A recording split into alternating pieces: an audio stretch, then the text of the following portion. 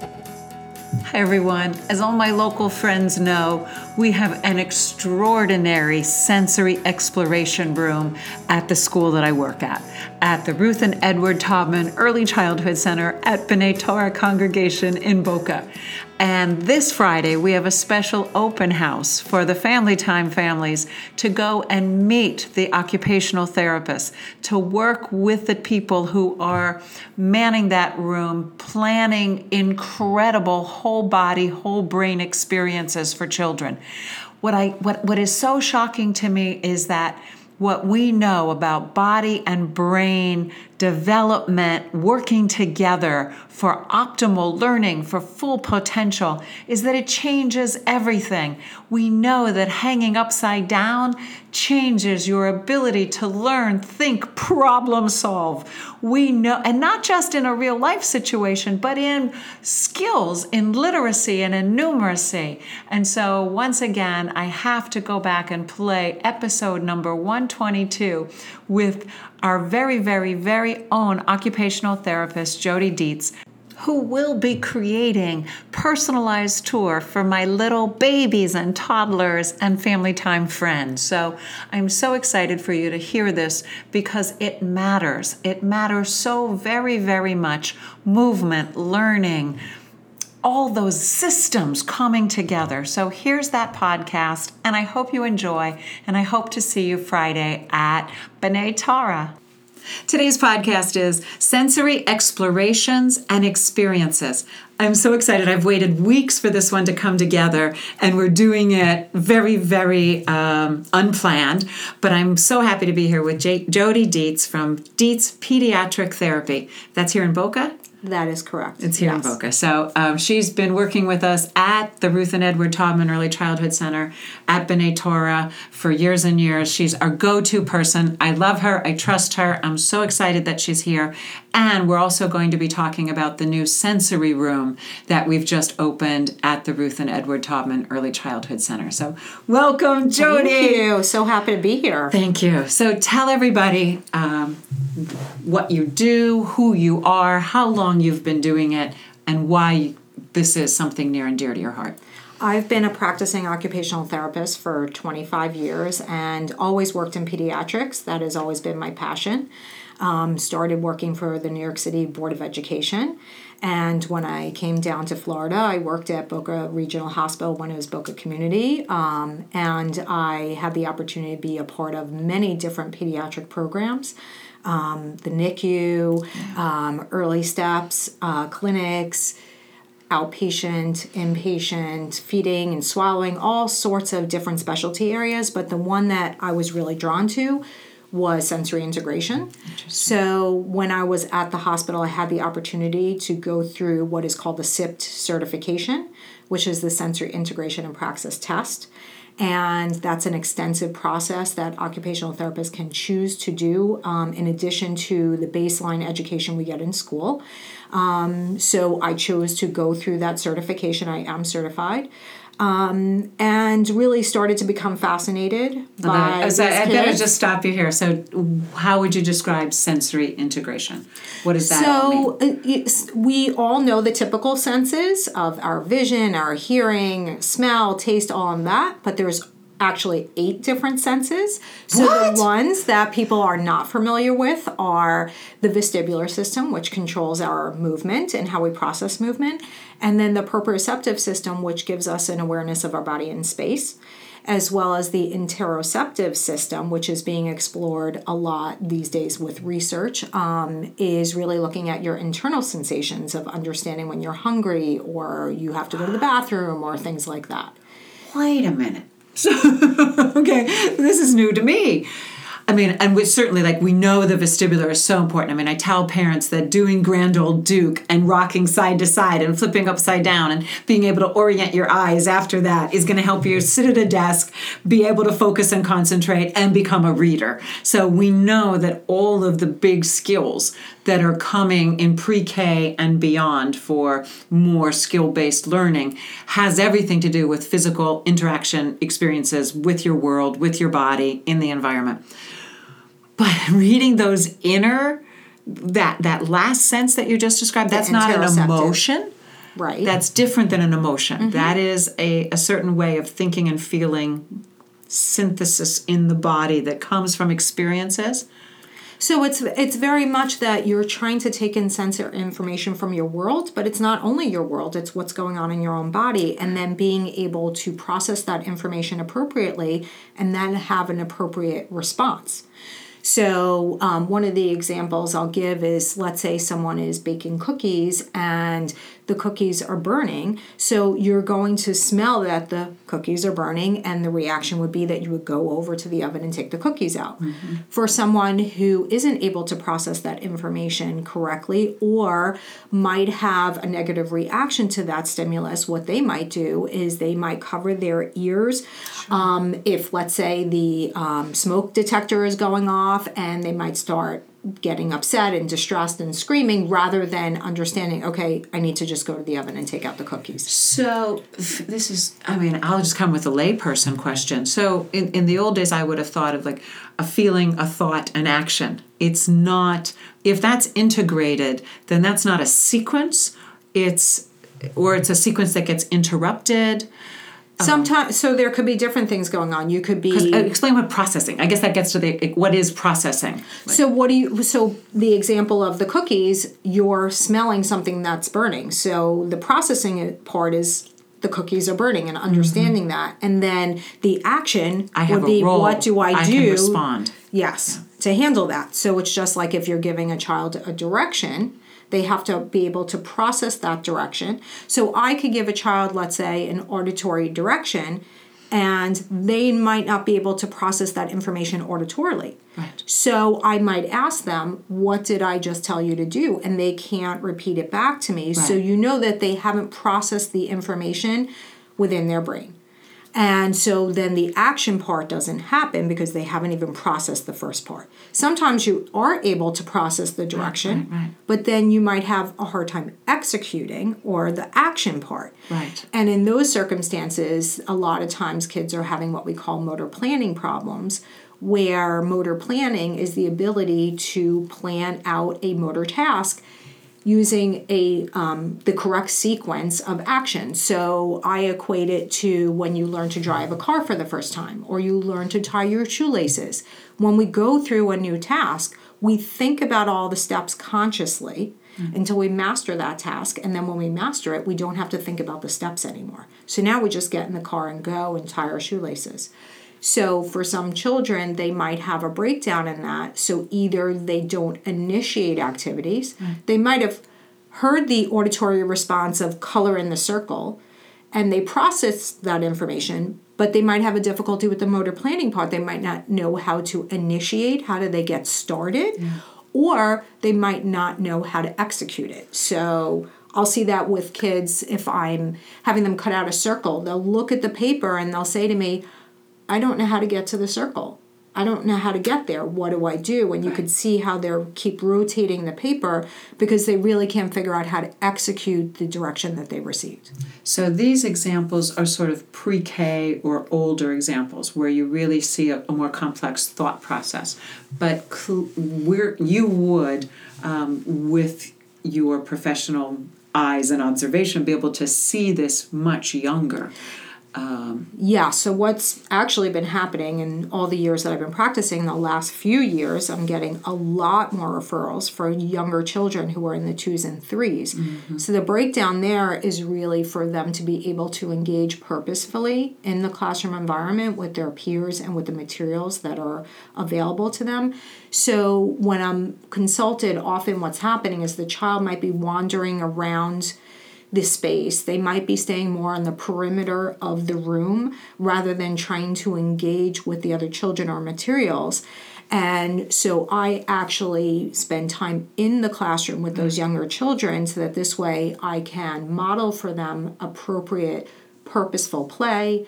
and even appropriate play with their peers, so that this way they're getting more out of the preschool experience. So you use the word appropriate, and I just came out of a class where we had grandparents, and I said, "Oh, your grandson is so much like you," and the grandfather said, "Yeah, but we don't want him exactly like me, because schools aren't as open and flexible and supportive." He said, "I was expelled a lot of times, and that's not going to be a good experience for him." When you say the word appropriate, did the world get narrower in the sense of what is okay or not okay, and what children, how children can be themselves in the world? And it's probably not an either or has the world changed so that children are less adaptive and resilient and resourceful? Because obviously more children don't need OTs than needed them 10, 20 years ago. And yet we're seeing so many more instances of OTs making extraordinary support and help for young children. So is it getting narrower, or are you making it possible for kids to be more themselves?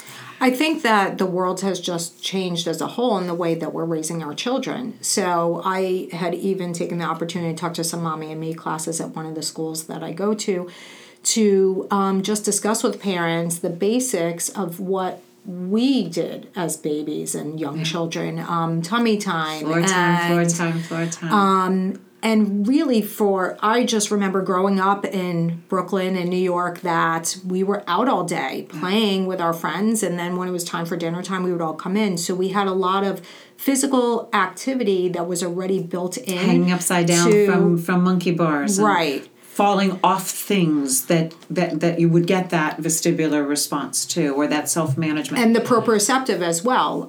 So yes, there were lots of opportunities for us to get a whole assortment of different types of sensory stimuli, where in our world now, with the advancements of technology, that play means a whole different thing for children. Structured and adult defined often, because children are taking classes, or they're in programs, they're in more structured activities. Is it at all, can we say to parents, your children would be better just playing outside? Or that's going to cause a great deal of, now I don't know what I should be doing for my child. Right. I explain to people that what I used to do with my kids, I was a full-time working parent. And so after a whole day, when my kids were at preschool, I would take them to a local playground, and I was able to work on, some work things that I needed to take care of while my kids were getting excellent active play. So as far as they were concerned, they were having a great time and playing with other children and getting that input they needed. And as far as I was concerned, I was looking, my kids are getting great strengthening, they're getting great sensory input and things like that. So I try not to say to parents, okay, now you have to do all these OT things. I don't want it to be a chore. I want it to be that we're looking at things from a different angle as parents and making sure we're exposing children to all different opportunities. So yes, I think it's perfectly okay to say we need to spend more time outside. And no guilt at just letting your children do what they feel like doing outside. We don't need to be scheduled all the time. And actually that open free play gave us as children lots of opportunities for that input that maybe is not. And how does that change brain development? Well, when the brain is only getting certain types of sensory stimulation, what happens is that the brain and the nervous system are going to look for that stimulation in other ways. So what that has created is the situations that I'm addressing as an OT, where you have children who are the kids who are fidgeting in class, who can't sit still, the kids who aren't playing appropriately with the toys and dumping things. It could be that the kids don't know how to negotiate with their peers. They might be getting into their personal space. It could affect attention issues. So do I have to sustain my attention if while I'm in the car, I'm watching part of a video, and then while I'm waiting, for something else, I'm watching something on mom's phone, and then I have the iPad at, the restaurant at the dinner table. So you learn that you don't have to occupy your time because there's something there to occupy you.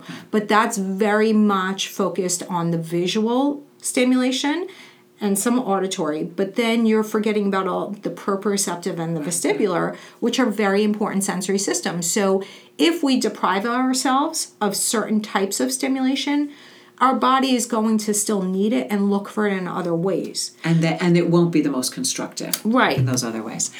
I know we only have a short bit of time with you, so I want you to tell us about the sensory room that you are so much a part of creating here, what your goals are for it, your vision, and how it just helps balance out this world where children need more interaction with crazy stuff that you're providing for them. Crazy in the best way. It wound up that a lot of the teachers at the different schools that I visit have been noticing that the kids are coming in differently, especially the younger ones, and that's why I'm getting so many referrals.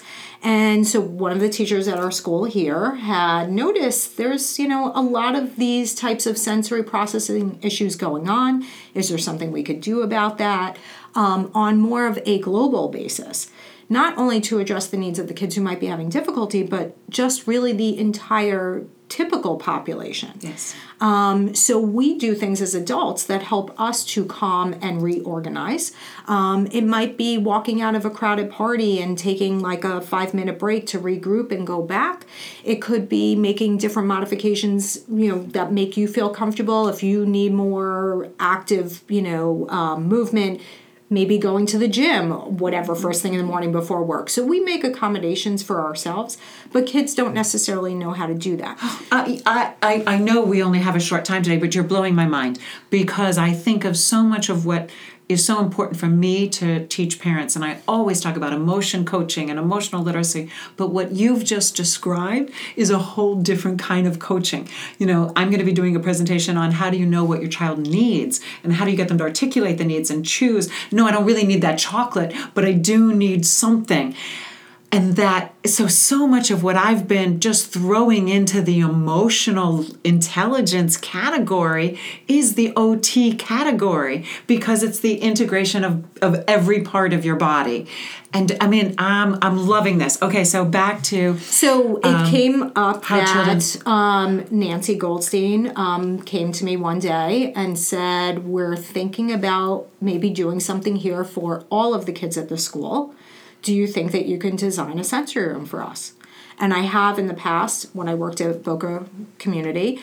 And I said, of course, I would love to be a part of that. And I was blessed to be able to work on this project with Jody Kornblath, who has had a background in education and has worked in facilitating a lot of children at B'nai Torah for the last 5 years. So it was a nice blend of the education and therapy backgrounds.